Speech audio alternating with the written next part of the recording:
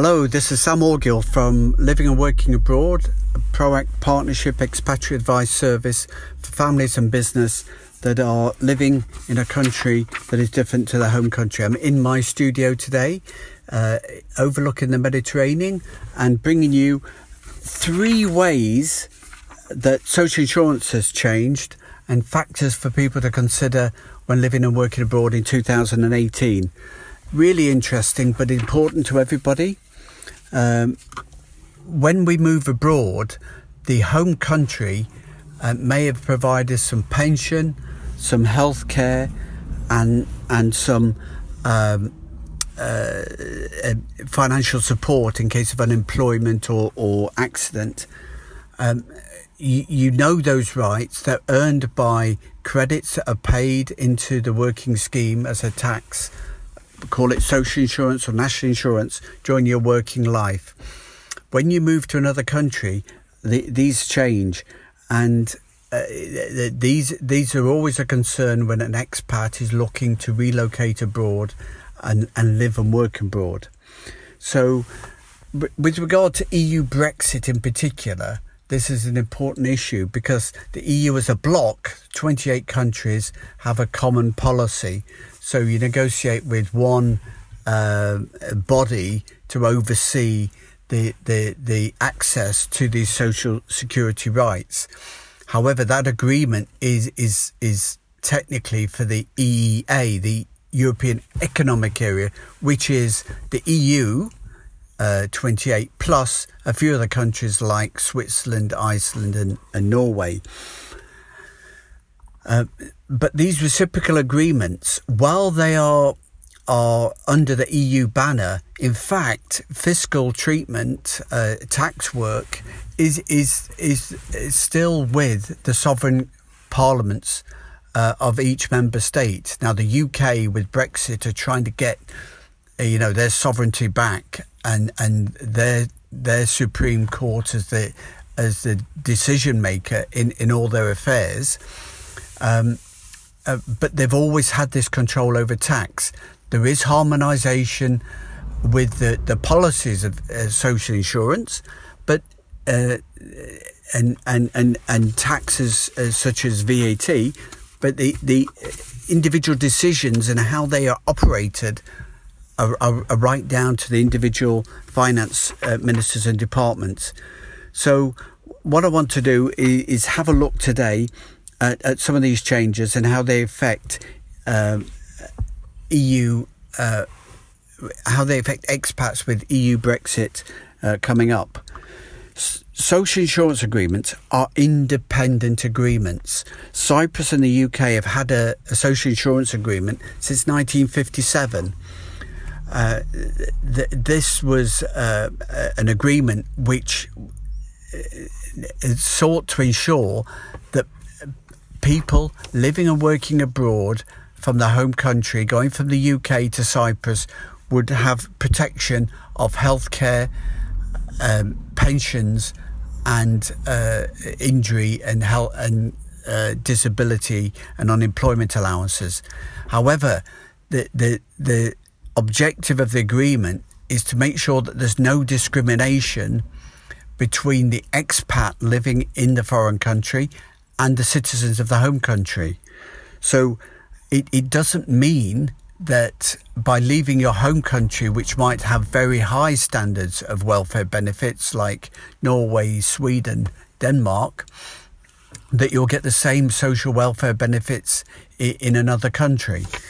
So, for example, the Cyprus healthcare system has no nursing or long-term care facilities.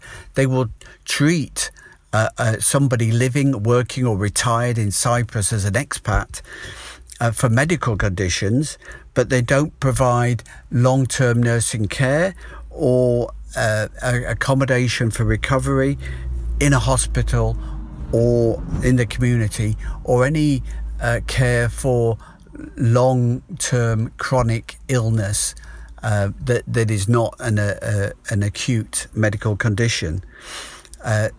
Juxtaposed with the UK health service, which gives them massive problems because the UK citizens enjoy free healthcare and home visits and nursing care and long-term care for all of their lives. So it's a very comprehensive system which, as a member of the EU, the UK has to offer equally to all members. So it has to treat everybody the same. And this is a big expense and a big liability and a big reason for the UK seeking Brexit. But the UK and Cyprus did establish a social insurance bilateral agreement in 1957, long before the UK or Cyprus entered the EU. And this can only change. There's no reason why this initial agreement can't be reinstated after the UK leave. Australia, for example, has bilateral agreements, social insurance agreements with 32 countries. That includes Estonia, but it doesn't include the UK. So an UK expat going to Australia has to live and work in Australia for 10 years before they can get reciprocal benefits for unemployment, injury or medical cover. The UK has 14 reciprocal agreements plus the EU 27 and the EEA countries. And while the Cyprus-UK agreement predates the EU common policy, it's entirely possible and conceivable that the UK, after EU Brexit, will be able to maintain and update that 1957 agreement with Cyprus. Even so, a country like Cyprus operates a social security system where expats must contribute for 3 years before claiming benefits. Now, this is the same for Cyprus citizens, so it's not discriminating against Cypriots, but the qualification is different for each country. 10 years for Australia, 3 years for Cyprus, 6 months for the UK. Other than within the EU, a retired person moving within the EU will get reciprocal benefits on tax registration in that new country. So let's have a look at the 3 big changes affecting social insurance for people living and working abroad. First of all, I want to cover the area of social dumping.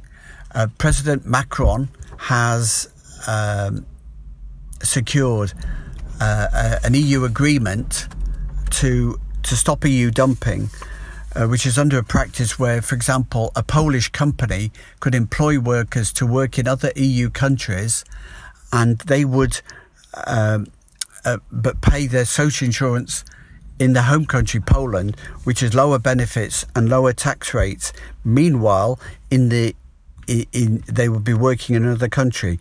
In the future, anybody working will have to pay the EU rate of the country in which they're living in. Secondly, the UK have introduced a levy for people employing expats. Now, at the moment, it only applies to people that are non-EU workers, and each company has to pay a £1,000 levy per person per year from 2017-18 for each employee.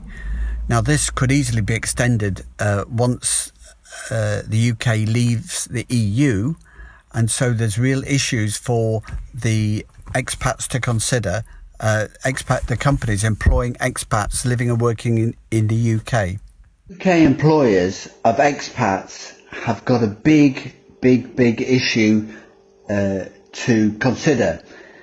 Unless they're employing skilled PhD level, tertiary education level employees from around the world, then they face £1,000 levy per person. You have to assume that once the transition period ends in December 2020, going into 2021, if you're employing non-skilled or low-skilled EU citizens, they are going to attract this £1,000 a year levy that is currently being enforced on non-EU workers. This may not come to pass. We will know absolutely certainly by the time we get to Brexit on the 29th of March next year. But once we enter into that period, and we're in the transition period, things are unlikely to change in terms of the rights and the freedoms of people in the EU.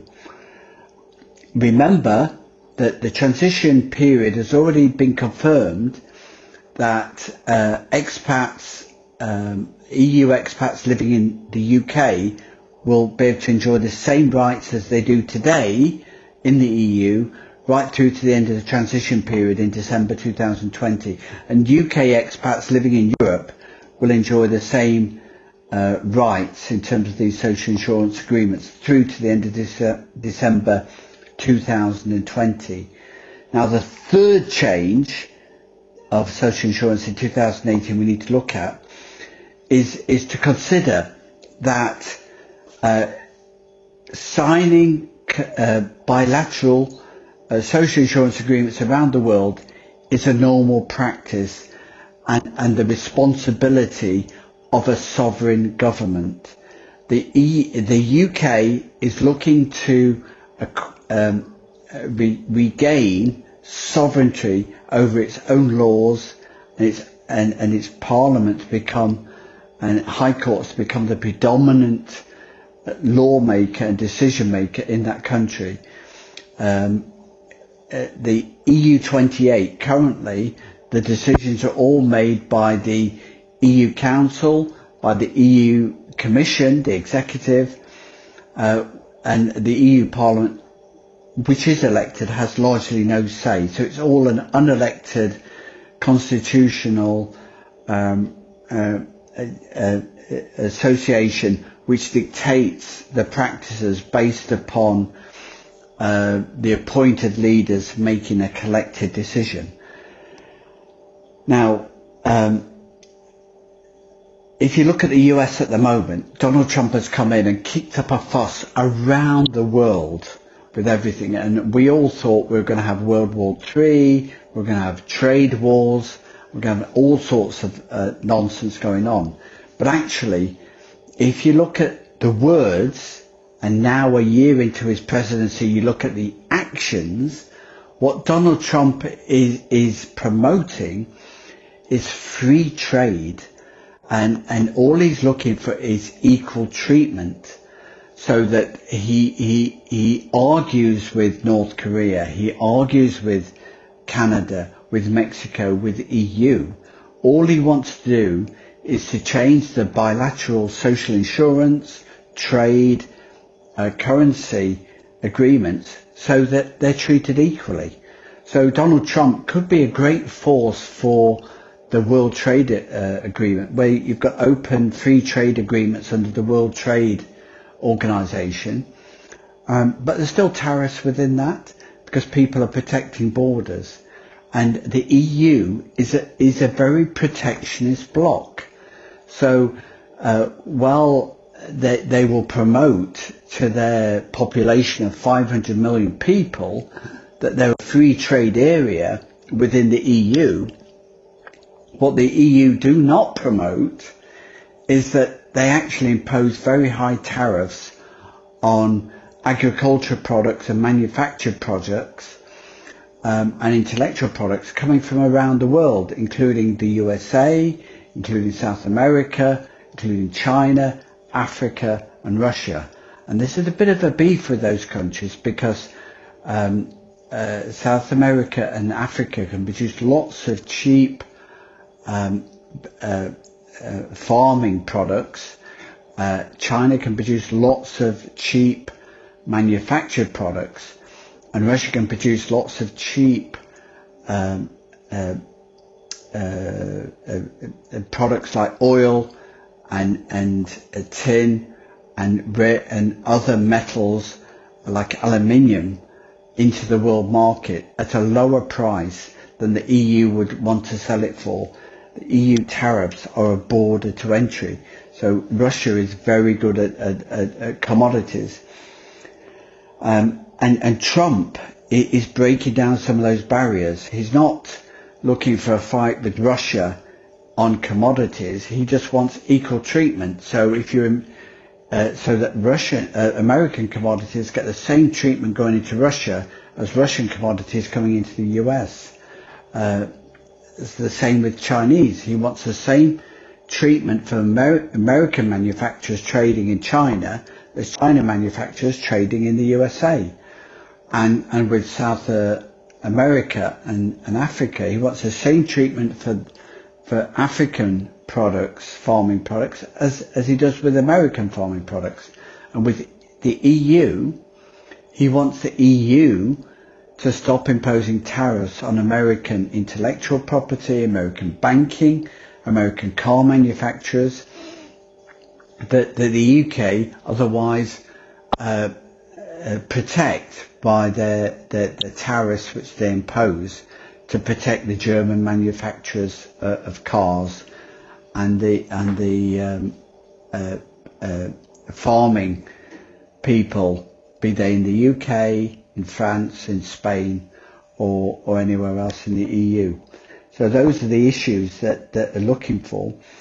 And if you consider that principle, then the bilateral social insurance treaty that the EU dictate around the world, it limits the member states and what they can do and how they can do it. But actually, it's a grey area, because it's not like a trade agreement, because while the EU binds the EU 28 countries into a general format, that format of bilateral social insurance treaty already existed around the world. Cyprus and the UK had an agreement in 1957, and Australia have got over 30 social insurance agreements. The UK have got 18 outside the EU. So the social insurance agreements do exist outside the EU. You don't need to be in the EU to have a bilateral social insurance agreement. Cyprus and the UK had one from 1957. This is almost certainly going to be updated, but that can't be put into force until the UK has left the EU. And that's not Brexit date, because after Brexit date on the 29th of March 2018, the governments have confirmed that there'll be a transitional period when nothing will change for 21 months till December 2021. Meanwhile, though, UK in the draft withdrawal treaty can start signing new agreements, such as a double taxation treaty. Cyprus and the UK signed a draft revision of their double taxation treaty in March. Nothing to do with the EU, March 2018, but an update of their existing double taxation treaty to enable fair taxation treatment of business and family living and working abroad, Cypriots in the UK and British people in Cyprus. So the bilateral agreement with the UK can sign it with each of the 28 countries in the EU, just like the USA is seeking bilateral trade agreements, bilateral social agreements, bilateral nuclear disarmament agreements with individual countries, rather than trading in a block process, which the Trump administration would only argue become a closed shop. If you look at the EU, that would exactly confirm that arrangement, where you have an overpriced tariffs to pay for this fantastically expensive bureaucracy, which is unelected. The president of China is not elected. The president of Russia is elected. The president of USA is elected. The president of the European Commission is elected by the Council of Ministers. The Council of Ministers, the parliamentarians, may be elected, but the executive is not a democratic process. And within that, it creates fat, creates complacency, it creates self-interest, which is at the source of the EU Brexit debate for the UK, and the dissatisfaction with other EU member states about maintaining the status quo or becoming an independent state.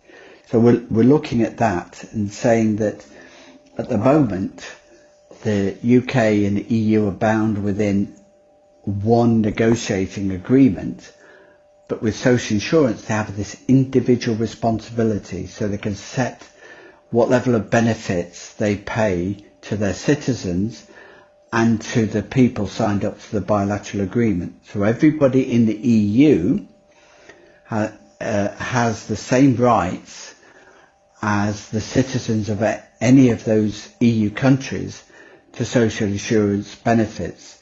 So an EU citizen goes from France to Spain, they get the same social insurance benefits, the equivalent social insurance benefits of a Spanish citizen.